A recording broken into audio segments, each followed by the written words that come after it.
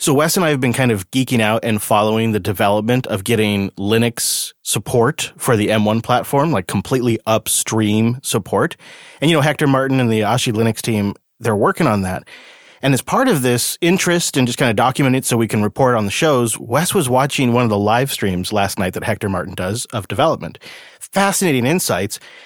And listen to how they're actually developing the GPU driver, which they've just upstreamed some of the M1 GPU driver support to Mesa with 75% OpenGL ES compliance, which is wild at this stage.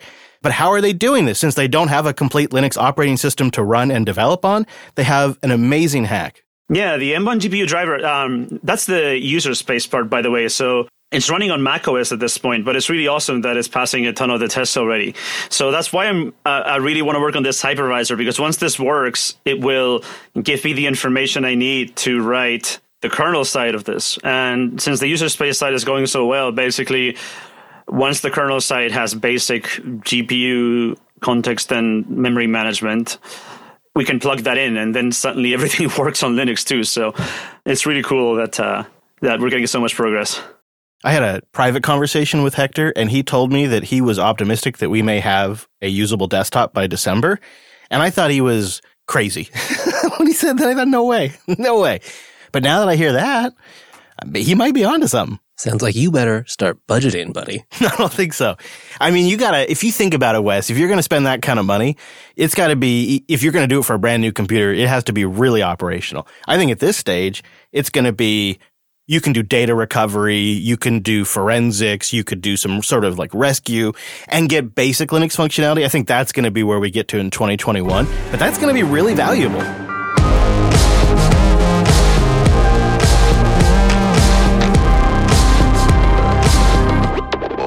Hello, good looking, and welcome back to your weekly Linux talk show. My name is Chris. My name is Wes. Hello, Wes. You didn't have to wear the postal outfit for today's episode. That wasn't required. You turned the studio into a post office. I just thought I'd dress to fit. This episode is brought to you by the all-new Cloud Guru, the leader in learning for Linux, the cloud, and other modern tech skills. Hundreds of courses, thousands of hands-on labs. Get certified, get hired, get learning at acloudguru.com. Well, coming up on episode 404, it's Webmail has been found. It's the finale of the email server series this week. It's a 3-part series, and we have one last important task we must finish. We must get Webmail up and running. After a back and forth if we were going to do it, we decided, yes, it's a feature we need. And really, to make it complete, we know we got to have a little bit of a production test. So we're going to give out credentials live on the show to I won't say who, I'm going to reveal, but to a test user, hint, hint, he's in the mumble room, and he's going to try logging in for the first time and send an email and let us know if it works. Right here live. Then after all this is done, we're going to kind of, just from time to time, follow up and do check-ins on the email server. It's not going to be like a regular thing anymore, kind of like how we do the Arch server from time to time. But of course, we've got community news, we've got picks, we've got some feedback. So before I get into any of that, I'd like to say time-appropriate greetings to that mumble room. Hello, virtual lug. Lup, lup. Hello. Hello. Namaskaram. Lup, lug. Hello, everybody. Boy, it's nice to have, look at that, 25 of you in there. Good to have you here today. So let's start with a little community news, because one of those members in that virtual lug is Mr. Daniel Foray from the Elementary OS project. And we have news of a beta for Elementary OS 6. Dan's joining us to tell us a little bit about it. Hello, Dan. Welcome back. Hey, how's it going? Oh, pretty good. Good to see a beta land. This is a kind of an exciting milestone in the road towards Elementary OS 6. So what are we expecting here? This doesn't look like it's a final product at this stage, but it's looking like it's getting pretty close to something you could use day to day. Yeah, I tell you what, it's been a rough year for obvious reasons, but I'm really excited to get this beta out. So what we're really looking at here is we're making this big transition over to a Flatpak based app center, right? And we have all these great new APIs, both from upstream and from things we've been working on. And we're in a place right now where we want to really stabilize that developer experience and get people in and building their apps as Flatpaks with these new APIs and getting feedback about their experience so we can get ready to do the real thing. All right, so you mentioned the year. It's been 370-ish days since 2004 came out, which will be the base. And I'm wondering, what are your thoughts reflecting on that amount of time? Is it Is it the project's goal to generally ship sooner than that, or is it really just a matter of you ship when it's ready, and if it takes 370-ish days to get to a beta, that's acceptable and what the user should expect? Yeah, I mean, it's a little bit of this, a little bit of that. Like, obviously, it would have been nice to ship a lot sooner. We had planned, a sprint early last year that we were supposed to be able to go and get all this Flatpak App Center stuff done at that time. And then, the world blew up. So this is definitely a lot more delayed than we really wanted. But that is kind of the beauty of deciding to release when we're ready. Is we've never really had these big commitments to dates, and it was more like, this is the work that needs to get done, and as long as it takes to get the work done, like, that's the experience we want to ship. And you know what? I think the users appreciate that. So there is now ways, though, for people to get involved and help accelerate development and help make Elementary OS 6 great. I saw you have information posted where you go through the beta, you show some of the new features. By the way, I really like that new, I think you guys call it accent colors feature that kind of just lets you spice up the UI a little bit. That looks really slick. How does that work, Dan? Does it highlight the default buttons in different colors that you choose? Is that essentially what it's doing? Yeah. So under the hood, what it actually is we're now shipping 8 different variations of our style sheet that are kind of built at compile time. And they all use a different base accent color. So when you're getting things like the suggested action buttons or selections in radios or in menus or lists or things like that, anytime that you see, normally you just see a blue accent, by default, but now you can kind of choose, what your favorite color is, or we actually even just merged the ability to have it automatically select a color based on your wallpaper. There must be a performance benefit to you guys building those themes ahead of time. And then when, as a user, I select them, they're built and ready to go. That just seems great. Is that something that's normal, or is that different, something that Elementary OS does differently? I'm really not sure how other platforms are handling it. I think Deepin maybe has a color selection, and I think maybe another desktop environment. I'm really not sure about how other ones are working, but this is the one we felt that would be the easiest to maintain and allow us to add as many colors as we want and make sure that when people go to switch them, they're switched and they're done. I just like to know these kinds of things because I think, honestly, one of the great things about the Elementary OS experience is I love a lot of GTK applications. But in the past, I've run into issues with GNOME Shell itself. A lot of that's been fixed up, but, Elementary OS has always been there as an alternative that lets you play in that user space, kind of like Budgie does, and with some real nice choices you guys have made. So to that end, I'm curious just to get your high-level thoughts on GNOME 40 adopting a horizontal layout that reminds me a lot of the way Pantheon does things. Yeah, I think it's really interesting. I think that a lot of people have this perception that developers from different desktop environments are in fierce competition and don't ever talk to each other or anything like that. But it's really not true at all. We were at the design sprint where they were working on the design for the new login and lock screen, and a lot of the discussions that we had with the GNOME design team actually informed the design for our stuff. So we're in contact with designers at GNOME, and we go to Guadalajara and things like that. And so there's a lot of cross-pollination of ideas, and it doesn't totally surprise me that we would decide to do a lot of things very similarly. Right. And I got to say, as an end user, the experience for me just means it's more consistent when I'm switching between desktop environments. It's just one less thing for me to have to do a translation in my head. So it kind of works out for an end user. So I like it.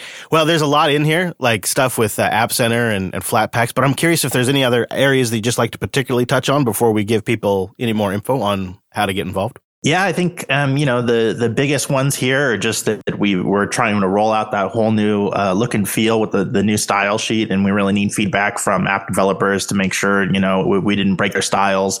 So any kind of weird idiosyncrasies we'd love to have reported there. I mean, we're really just in this stage of here's all the big stuff and tell us what we broke. Yeah, that new installer needs some hands-on. That's probably a really easy way for people to give it a test. I like that you have this page, so I'm going to recommend everybody that wants to help out, check it out, elementary.io/get-involved. Every project should do this. The team just outlays a lot of ways you can just get involved, be it from funding to design to desktop and support. It's super clever, and it's really well done. Thanks a lot. Well, Dan, thank you. Thank you, and thank you guys for putting out all the good stuff. And I look forward to giving it a try. And then, of course, the release. When that does happen, you come back and chat with us about it? Yeah, absolutely. I think we're probably going to kick off another beta, hopefully relatively shortly. We're getting a lot of great feedback and a lot of bug fixes in, so we really want to keep that feedback loop churning. Thank you, sir. Well, thanks for updating. It's good to have you here. Thank you. Mr. Daniel Foray, everybody, from Elementary OS. We will have links to everything we just chatted about in the show notes, of course, so you can go right there. Now, a project that we just love on this show, we use it to help produce this here podcast, is Audacity. And you may have heard this week that Audacity has joined the Muse Group, which is a collection of brands that includes another popular open source music app called MuseScore. A lot of people are familiar with that. And I think that the Muse Group is, I don't know a lot about it yet, but we've invited several people involved onto the show to come tell us about it. And I did reach out to the Audacity development team, well, at least a couple of the developers.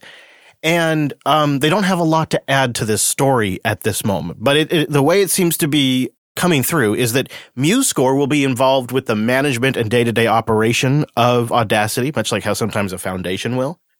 And then there will be a team of developers that will remain, that have been there for a while, that will continue to develop under that umbrella now. I essentially believe what's happened here is the equivalent of copyrights and trademarks have been purchased and acquired and transferred to Muse Group. And one of the key goals, it sounds like from the outset here, is to improve the UI of Audacity. It's like kind of job number one right now, which, Wes, it's like the developer that I spoke with literally said to me, I'm also both scared and excited. Yeah, I think that's right. I mean, it's really been a long journey for Audacity. It began development way back in 1999. Yeah, that's right. Last millennium at Carnegie Mellon University, and has come a long way since there. I mean, they just recently shipped version 3.0, which added a lot of stuff already. It's not really clear exactly all what's going on here. Muse Group itself was formed, just like the company was formed a few days prior to the Audacity announcement. Although obviously MuseScore and some of the other stuff involved had been going on a lot longer than that. We don't know a lot about the financials or the exact structure, but if how this works out is they've got a new steward who wants to help support the development of this free and open source audio tool, I think I support that. And because it is open source, I mean, if they ruin it, well, at least we can fork it. That's true. And I'm not particularly familiar with MuseScore, but from just kind of doing some research for this story, it seems to be really well liked. It seems like people are very much a fan of that software and have a lot of goodwill towards this acquisition because of how they have managed MuseScore. Hopefully that's a good sign. This is one of those stories that does actually kind of terrify me just a little bit because it is a tool that is so precious to so many of us in any kind of media production on Linux. Media production, I mean, it's used a bunch in academic research. It's just sort of like it happens with the best open source tools, it just becomes sort of part of the landscape because it doesn't cost anything. You can always count on it. It's always there for you, and it would be a shame for that to change. Yeah, I will continue to leave our doors open to anyone involved that would like to come chat with us. I've sent out a couple invitations, and maybe we'll do a follow-up next week. Kind of a head-scratcher. In one thing that was a little strange to me is that the announcement started on YouTube in a YouTube video by the design lead from the Muse Group, who's a well-known individual, and so maybe that makes sense. But it wasn't like a press release from the Audacity project or like the Muse Group website, if there is one. And that video, I mean, it had a lot to like in the video, definitely, but it was aimed at the existing audience, his audience on YouTube.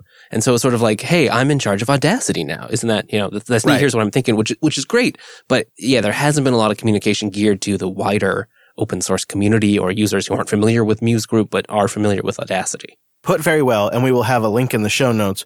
There is now a post on the Audacity website, which we will also link in the show notes, but quite literally all it does is it quotes the YouTube video. They just put a block quote of essentially a transcript from the YouTube video. And then the only thing they add to it is that we're scared and excited, and they hope we are too.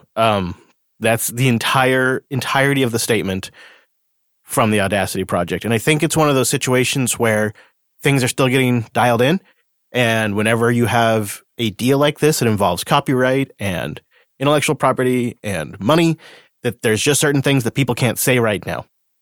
And so this news has kind of come out before maybe everything is fully formed based on my read of my conversation and this post. It's like they just can't say everything fully yet. But the headlines are getting written fast. So that's why I wanted to contact them, because the headlines clearly say the Muse Group now owns Audacity and is in control of it and will be, quote unquote, partnering with the open source developers, which is just not very clear. You know, it's just not, doesn't really say who is quite in charge then, because you can't make an open source community do anything. You can't, just like you can't herd cats. It's like you can have goals and you can have outlines. And if you get everybody on board, they'll go for it. But if you just come at them from on high with a mandate, not all of them are going to do anything. They're not going to jump necessarily. Right.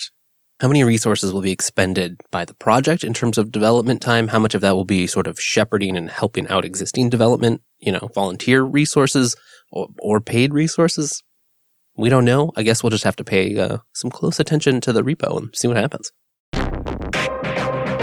Linode.com/unplugged. Go there to get a $100 60-day credit. Yep, $100 towards a new account. And go there to really support the show, too. It lets them know you heard about it here.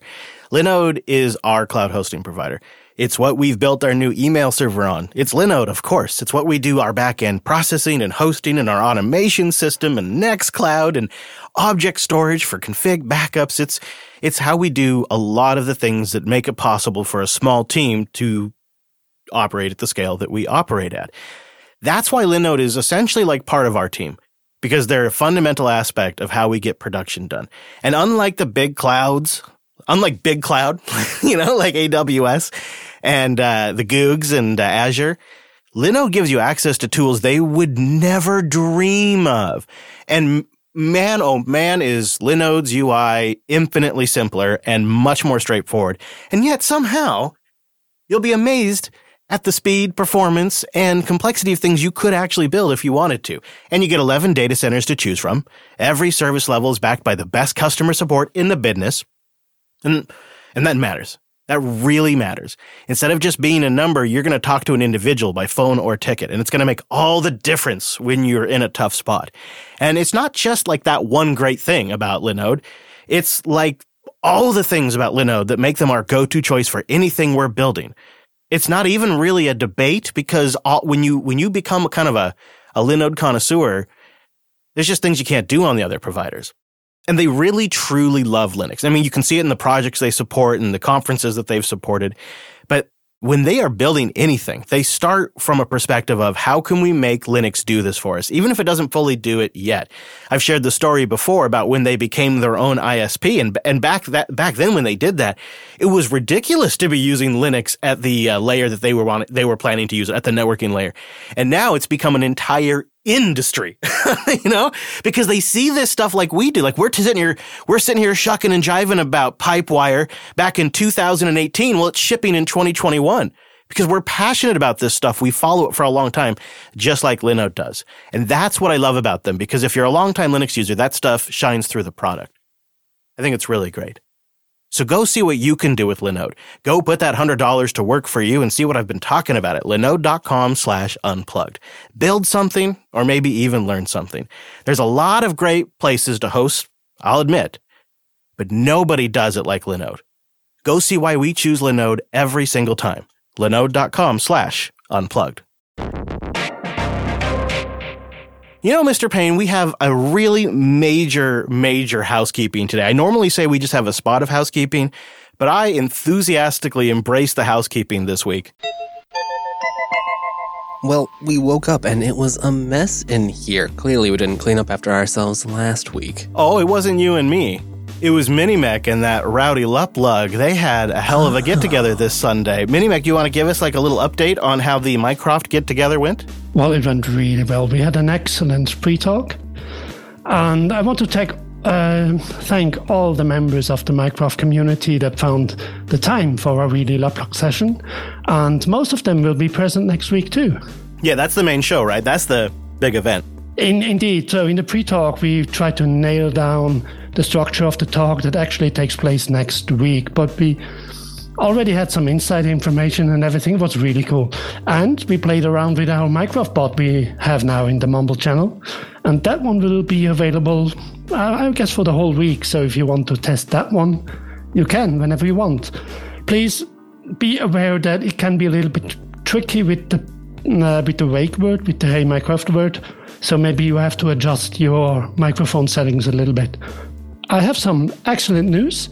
Chris Kessling, you know the guy from Down Under, the community manager. Yep. He has announced his presence too for the talk. So I guess we're going to have to beam him some coffee. That is great. So it will be an excellent talk.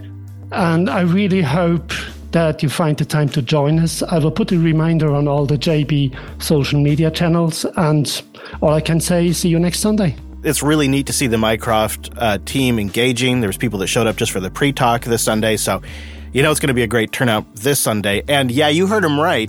They now have a Mycroft bot in the Mumble room that you can speak to via Mumble. It's so cool. It's so cool. Yeah, so check that out this Sunday. Also, I want to put a call out there for your questions. We want to do a Q&A episode coming up later this month because I'm going to be doing some traveling. And so we want to just take that opportunity to just answer questions. We haven't done that ever on the show. So ask us anything. We'll answer as many as we can. Go to linuxunplugged.com/contact for the Q&A episode coming up real soon. And also I'll mention we have a couple very limited retro last items in the garage right now, including the very last few coins. We still have some swag bags that honestly, the swag bags are super popular. Those are up right now at jupitergarage.com. It's the very last of the last coins, so grab one if you would like them. What's this Tech Talk Today portable speaker I see? That seems like the perfect way to listen to a Linux Unplugged. If you happen to have a device that still has a headphone jack, it's just a little... It just runs right off the headphone jack. I might have a battery in there, I can't remember. It works, though. I just plugged it in. Yeah, if you were a Tech Talk Today fan, I looked at that little speaker and I thought, I kind of miss doing that show. I don't need to do any more shows. Definitely don't need to do any more shows, but I kind of miss it. So that's all at jupitergarage.com. So this is the finale of our email series. We today finally will finish it all up. We've been building our own self-hosted email server in 2021. Yeah, I know. We're doing it because everybody says you should never host your own email server. So we're going to do it so you don't have to. Spite email server. It's definitely the best possible reason. It is totally a spite email, and we have two important tasks to complete today. We must deploy the webmail, and of course, we must get our first production user online. But I have to first acknowledge that we have gotten a lot of feedback about this topic. Wow. We weren't even sure if you guys would love this idea or not, but it turns out a lot of you crazy bastards out there are also hosting your own email, but additionally, a lot of people are thinking about it for some reason. Maybe it's Google fatigue, or it's probably a dozen reasons, but this has been remarkable. I spent, 3 hours yesterday just reading email about self-hosted email hosting. So it's I kept sending Wes messages like, I've made it back to this date. I've made it this far. I was giving him like real-time messages. It was a mountain of feedback. Yeah, wow. I did not expect that. I mean, a few, sure, but apparently email is a spicy topic. Yeah, and Hank wrote in with a pretty good question that I think we should cover on the show. So I wanted to respond to this one on air. He says, what's your plan to keep your email server secure? You tout the fact that your update woes are minimized. I think you've just shifted the need to update the OS, though, to needing to update the containers. In this regard, I just prefer to keep things within the packaging system. On Debian and its derivatives, I just install unattended upgrades package, which defaults to install security updates daily. Security updates are tested and very unlikely to break anything. I suppose the same is true for a containerized email server, but I'm unaware of any automated security updates. By the way, unattended upgrades is a good little pro tip on you Debian users out there and derivatives, if that's something you might be able to get away with on your box. But he makes a good point, Wes, because I think we kind of maybe tried to connect security with containerized application, and that is something we should never do on this show. Yeah, right. I mean, of course, you still need to do updates if there's a vulnerability or a bug that needs attention. Well, you got to get those somehow. Containers do give us some nice tools for sort of separating those concerns. It allows us to sort of choose when we want our updates in our containers versus on our host system. And so if we did want, automated updates on the host system, we certainly could, although we still need to attend to what's going on in the container. What's nice about having this all in Docker and open source is we have access to everything. So if we want to rebuild things, if we want to make tweaks, we have that functionality. And we try to choose projects that have regular updates and releases to their images anyway. Beyond that, there are some nice tools around there as well if you do want to set up something like an automatic update, but you will have to do that yourself. True. Real-time update from Neil in the chat room. He says that if you're on Fedora, a DNF-automatic will achieve the same result as unattended-upgrades. Nice tip. Yeah, thanks, Neil. Yeah, I think the message I was trying to make last episode is that when I looked at, say, Mail in a Box, which I still think is an awesome project, and if you're good with the traditional way of deploying software where it just uses packages and it just kind of goes all over your system, that's a great option.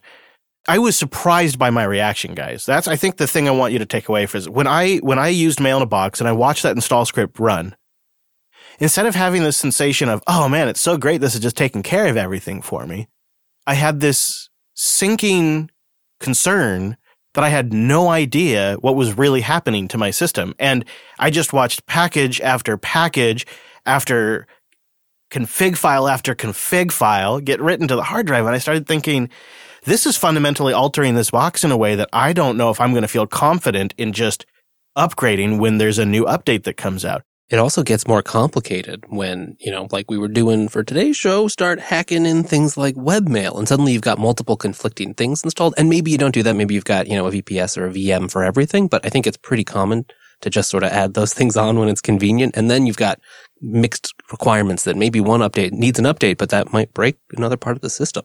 I mean, there's several advantages, right, Byte? Yeah, so when you restart a system because of an update, usually you get a message like a restart is necessary. Then your entire system is down for a long time. But if you use containers, a container is usually really fastly rebooted. And if it's only by the service itself, it's really fast. Yeah. I think that when you look at running your core applications that you want to run for, 5 years minimum, and you want to maybe even survive an entire OS upgrade, having that isolation is such a killer feature for me. Other things like snapshots or easily quickly rebooting or switching to a different image or something like there's a lot of nice advantages. Migrating to a new host server. Oh my gosh, yes. That's been very handy for us. We did a migration from DigitalOcean to Linode, and it was absolutely much simpler by having a lot of our nearly all of our applications containerized. It made it just significantly simpler.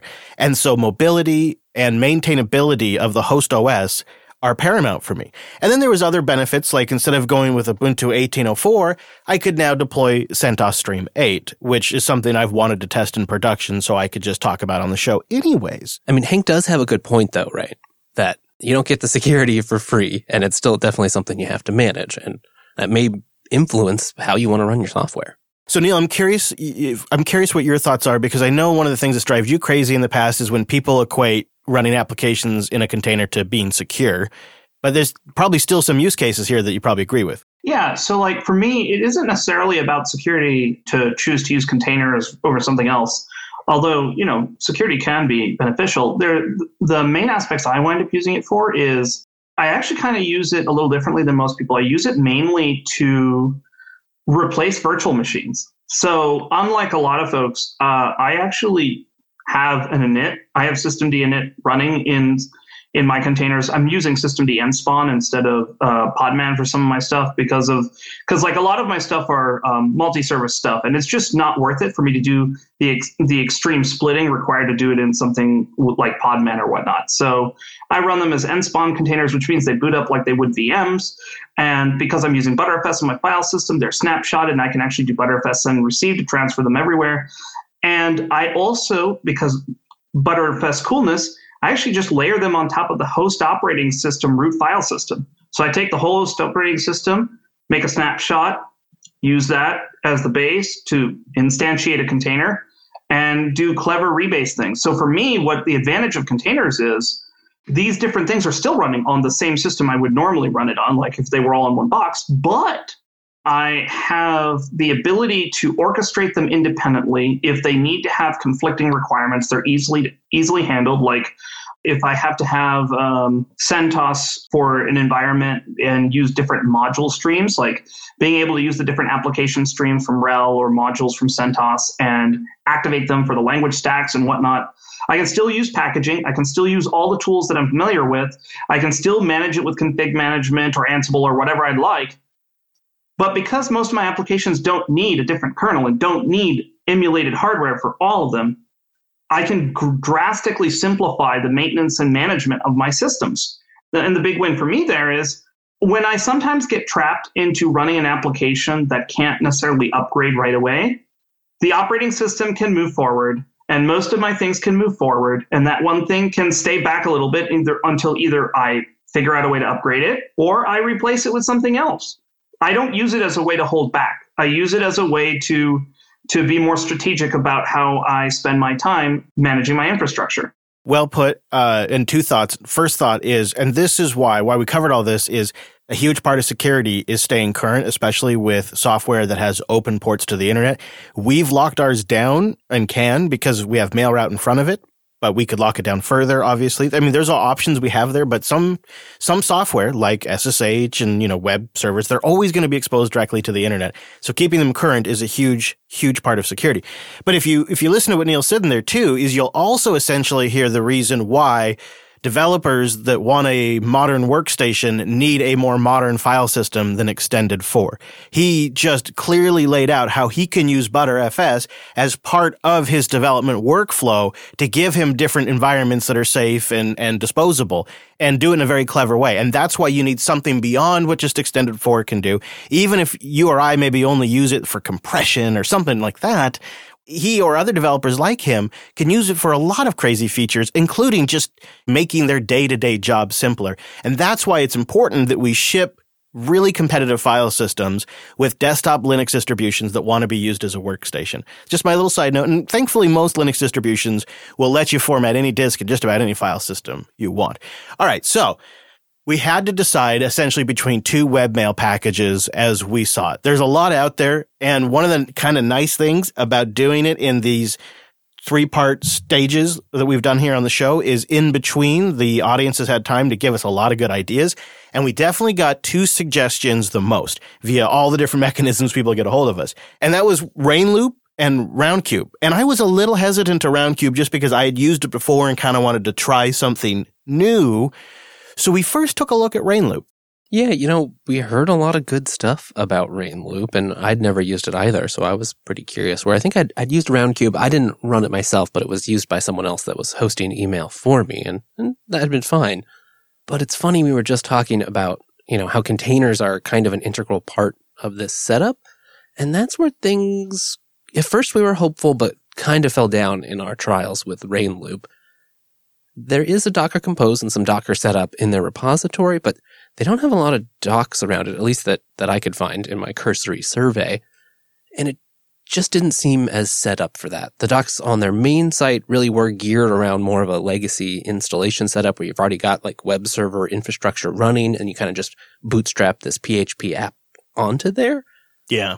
By comparison, Roundcube has a lot of nice docs. Their site seems really well developed. It seems like they've got a community around them.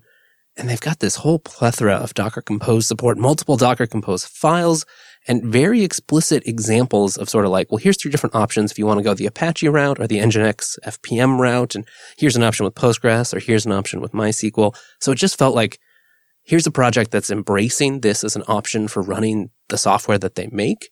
And that was a pretty big signal. And simplicity in setup is also appealing here because it's not going to be our primary job to admin this.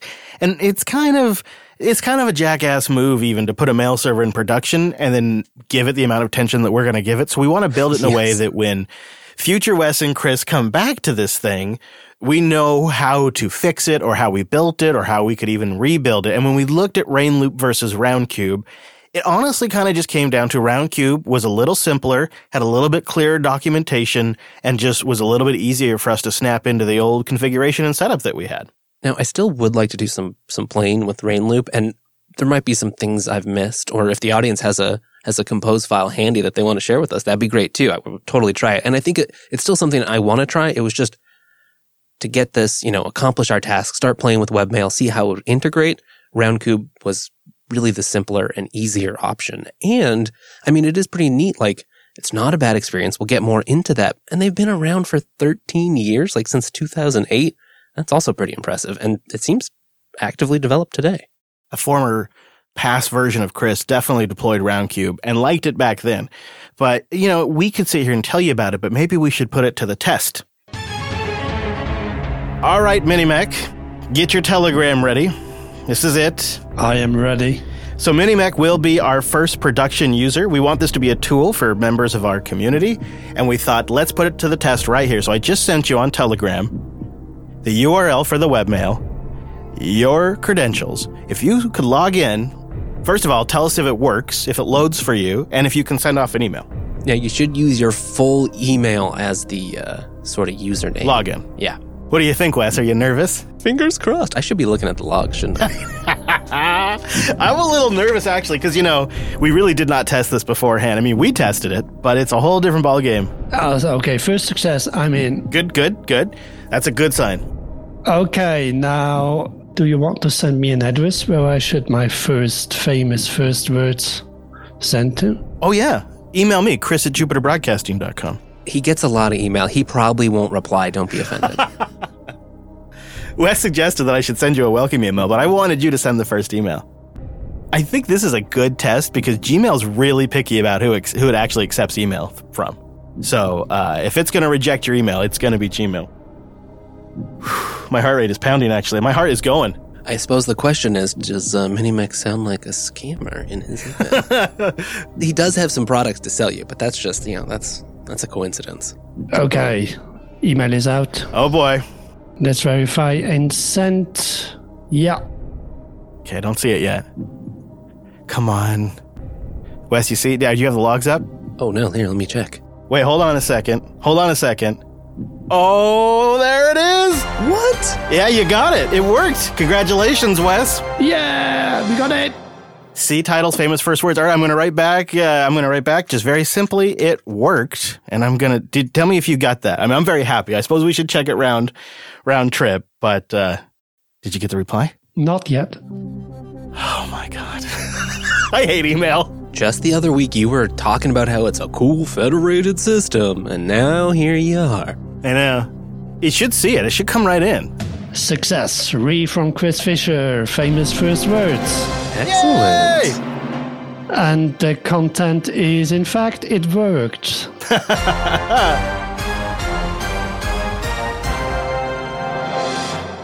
Nicely done, Wes. Nicely done, Minimech. I mean, I'm still surprised. It just doesn't seem like we did it so hastily and we really didn't know what we were doing. But thankfully, the tools that we have access to right now are good enough that it kind of takes care of that for us. I mean, not to do a shameless plug, but it is legitimately why Alex and I started the Self-Hosted podcast, because these tools, the stuff that you can run yourself now, it's at a level way beyond anything we dreamed when we first started doing these shows. And I am so grateful for the open source projects that make all of that possible. And so our plan there is we're just going to slowly roll that out a little bit to certain people just over time as we just kind of expand it. And then maybe eventually, I don't know, we might go further from there. I don't know what we're going to do exactly. We just want to try to get a few people on there to make sure everything's working because, even though we're crazy, we want to be cautious. And then we'll probably just kind of ramp it up over time. So I guess more on that when we do a future email server update. But that essentially right there completes the email server series. And Wes Payne was a hero and a legend in this one because we put a lot of work, specifically Wes did, into Rainloop. And we thought we were going to go with that all the way until just really last night, maybe this morning. And then at the last minute, we said, now let's do Roundkube instead. And Wes got it all set up and running just a little bit before the show, like a real legend. So round of applause, everybody, to Wes Payne for getting that done. Good job, Wes. Now you'll just have to wait and see how it lasts, right? Can we maintain it? How does it do? Do we keep using it? Stay tuned to Linux Unplugged for more. Mailroute.net/Linux. Try out Mailroute today and get 10% off the lifetime of your account and get a 30-day free trial, no credit card required. MailRoute is how we are routing mail through to our mail server. So yeah, during the live show, we went through MailRoute. It happened so dang fast. And if you have a business where, I mean, even just a handful of people, you know how critical email is. And you know how bad threats like ransomware are getting more and more. And admins are looking for ways to manage that risk. And MailRoute is a fantastic way to do that. For 24 years, they have focused on that core competency, just providing cutting-edge email security. And I absolutely loved the tools as an admin while we were setting up our email server the first time around. I logged in and looked at their real-time logs and saw the emails coming and going and knew that, hey, we'd gotten some stuff set up. So I was pretty confident it was going to work. You know, it gave me a pretty good snapshot, and I really liked that tool, especially when I'm setting things up. But another thing that I know I'm going to take advantage of at some point, and I would really recommend you consider this as well, is you can use MailRoute to queue up messages for up to like 15 days or like whatever you set it to. So that way you have time for maintenance, or if you have an outage or an internet outage of some kind, MailRoute will make sure you don't lose your email. And then when your system comes back online, it just forwards it right to your mail server like it was never down, really. That's just such a nice peace of mind. Additionally, if you work in government and compliance is an issue for you, MailRoute has some of the most important compliances that you could have in that business, so you can feel safe using MailRoute. And of course, they have a lot of information on their website. So go try MailRoute out today and get 10% off the lifetime of your account. How great is that they're doing that for us and for you guys too? So go get a 30-day free trial, no credit card required. Visit mailroute.net/Linux. This is an example of one of those great partnerships where we contacted MailRoute because we were absolutely going to be using MailRoute. And we just said, we think you'd be a great fit. We're doing this mail series where we'd love to have you on board. MailRoute said, all right, let's do it. And they did it for 2 episodes. And now they're back because they got a lot of great feedback from you guys. We had a bunch of you try it out and really like it. And so they thought, let's stick around for a little bit longer. So they're here for a little bit longer. And I'd love for you to go try them out because I think they could provide a real service regardless of the scale of your institution. But this could offer a lot of benefit if you're a large institution or a small businest. But if you're just a self-hoster and you want the peace of mind, you don't want to worry about the crap and you don't want to worry about the downtime, MailRoute's going to solve that for you. And they've been solving it for 24 years. So go to mailroute.net/Linux. Get 10% off the lifetime of your account, support the show, and start a free 30-day trial with no credit card required. Mailroute.net/Linux. Well, speaking of email, it's time to check our mailbag. And we've got an email from Murray wanting to know more about Pipewire. Hi. You guys asked what specific things from Fedora 34 listeners would like you to cover. I know you joked about Pipewire being too niche, but as a musician and podcaster transitioning off macOS and onto Linux full time, I would love to hear more about it. Audio has been the single biggest pain point in my move since it works dramatically differently than in macOS. I only learned about Pipewire shortly before listening to the episode, and it sounds super cool. Please do share more of your thoughts on it. Best, Murray. Murray, you are coming in at such a great time into Linux media production. Oh, how I could just picture the future for you is going to be so bright, because Linux has really gotten to a good point. I kind of seem to get the impression that you're focused more on the audio end of stuff. Pipewire does manage video. In fact, it started to manage video. But it has really, really gotten to the point where you can produce media on Linux all day long, and it's fantastic. We do things that I simply could never leave Linux. We just had a hypothetical like back and forth this other Sunday when we were recording LAN. Like, how would we even recreate what we do now on other platforms? It's remarkable what we get out of one computer running Linux because of Jack Audio. And Pipewire takes everything I love about the current state of Linux audio and makes it easier and remains compatible with it. And that's why it's going to be kind of a big deal as it rolls out. It started as really a way to just focus on getting video in and out of the Linux desktop, particularly like in a Wayland future.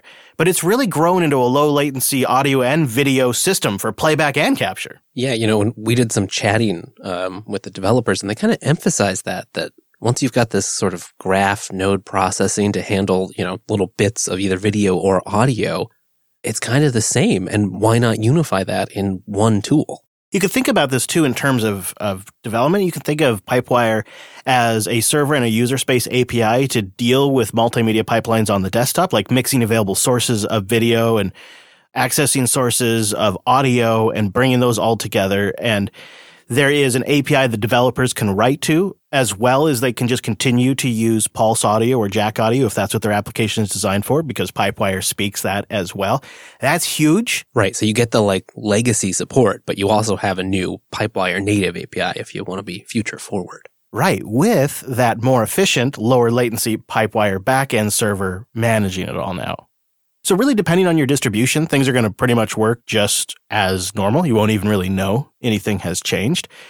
And it really has been, for me at least, a very smooth transition. It's been a very positive transition, unlike maybe a decade ago where it would have been or decade plus, it would have been a little bumpier. Yeah, it should all just work. But one of the neat things about Pipewire supporting all of these options at the same time is, in the audio world, it unifies them. Before, you had a lot of neat stuff you could do with Jack. And then, of course, there was the Pulse world, which was growing more and more functionality with things like Pulse effects. And you can do a lot of clever stuff with Pulse, but it was never really designed for that pro audio, low latency sort of workload. And that just meant you had 2 or 3 different Linux audio worlds that didn't always play nicely together, or you had to, really know what you were doing to link them up correctly. But in Pipewire, that just works. Or maybe another way to put it is stack them on top of each other, right? You would have sound systems stacked on top of sound systems. Yeah, really. As much fun as that sounds like. And so I think, for Murray's case, things should just work. You can just get started. But when you're ready, you can start playing with some of these tools that are designed around Jack workflows, things like Katya or Carla.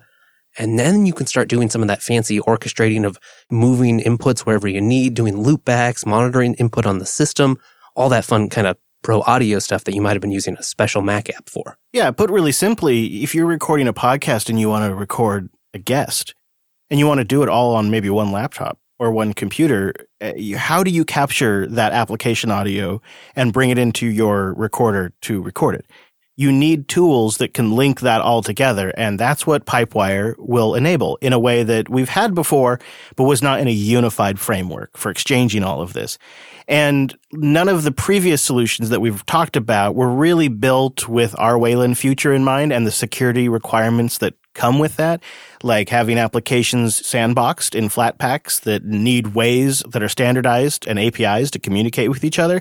And Pipewire aims to solve all of those problems too. Outside of just the multimedia improvements we've talked about, it's really going to be a unified framework for both consumers that won't even know they're using Pipewire, quite legitimately won't even know, and pros like us who are going to rant and rave about it for years now, because this is, over time, and even already beginning to solve pain points that we have struggled with for 13 years.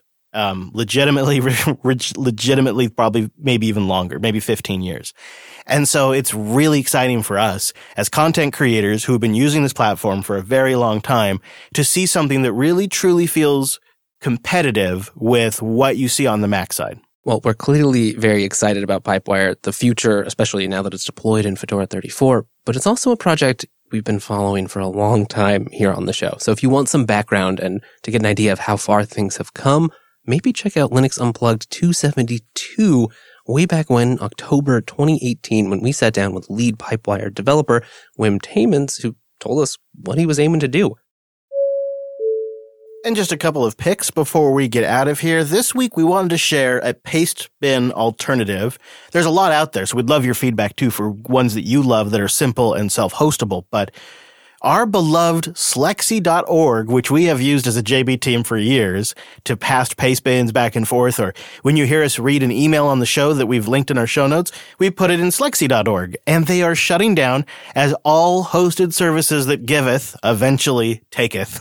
Just when you really depend on them and don't think they'll go anywhere. Yeah, I really had. I just started thinking, I guess they are sticking around.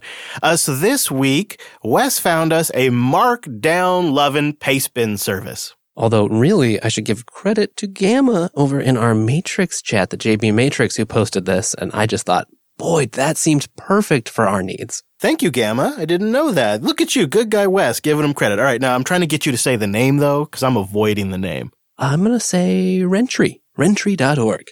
Or REntry. I don't know if that's better. Yeah. And Rentry.co too works, maybe? I'm not sure, but it's called Rentry, and it's a markdown lightweight paste bin that is really clean, and you can combine images, inline, links, code snippets, all the markdown stuff. And we put a link to that in the show notes. And then this is also at the same time the show saying to you, hey, we know of like a handful of these, and we've debated like which one we want to use, which one we want to self-host. But we'd like to point to this link and say, hey, do you know of anything that's kind of clean like this? Because what we need is just a nice, clear reading experience with not a lot of junk, because we're reading it live on air, and we don't want like sidebar stuff or big, huge, fat header bars and stuff like that. We just want something nice and clean. And if you know of a Pastebin alternative that's open source and self-hostable, please let us know at linuxunplugged.com/contact, because we'd like to try one out and then standardize one for the network, like we kind of have with HedgeDoc. And then we have one last extra pick for you this week, and it's a special one, Wes. Do you happen to know why? Something tells me it must be written in Rust. That's right.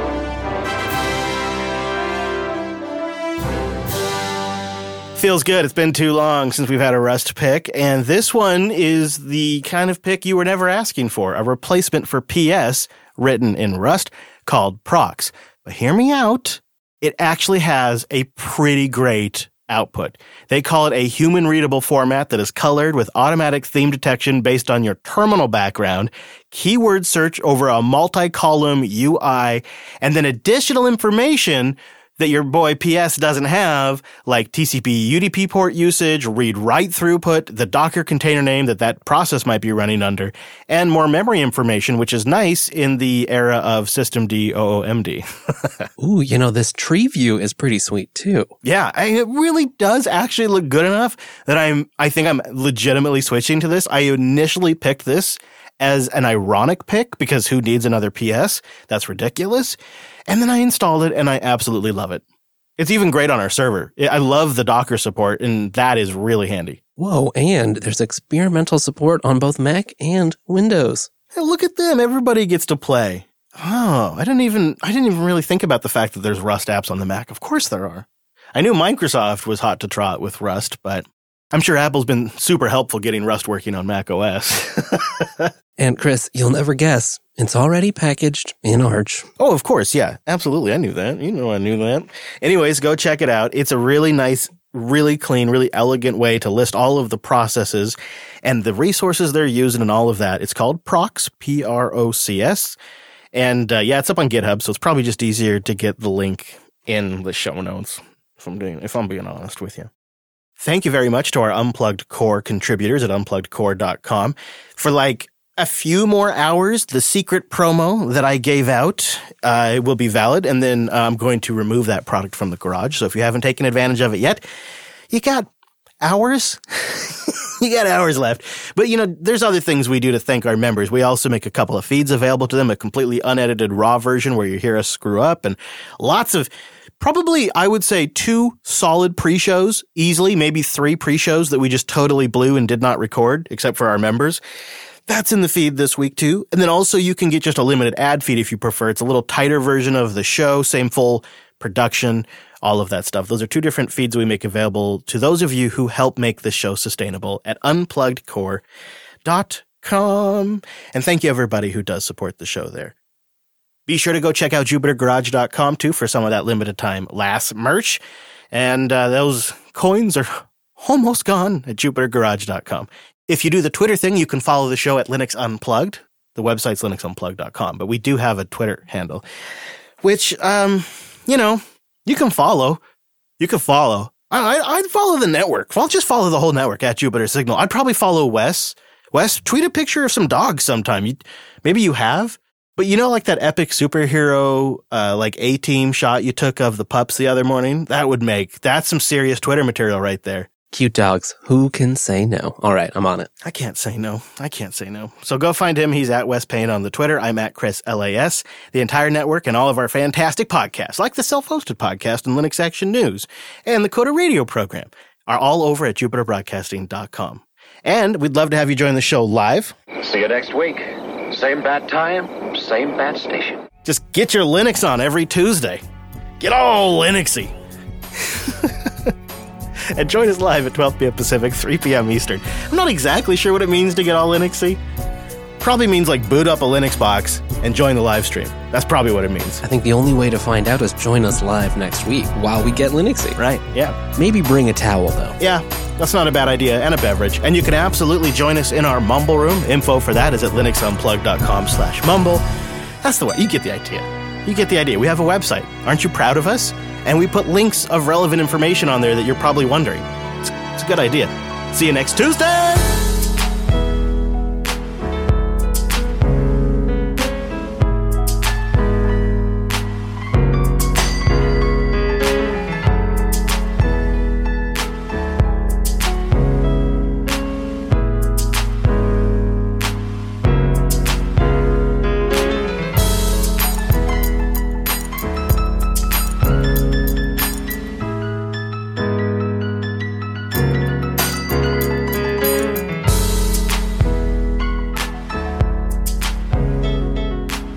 JBTitles.com. Let's go name this thing.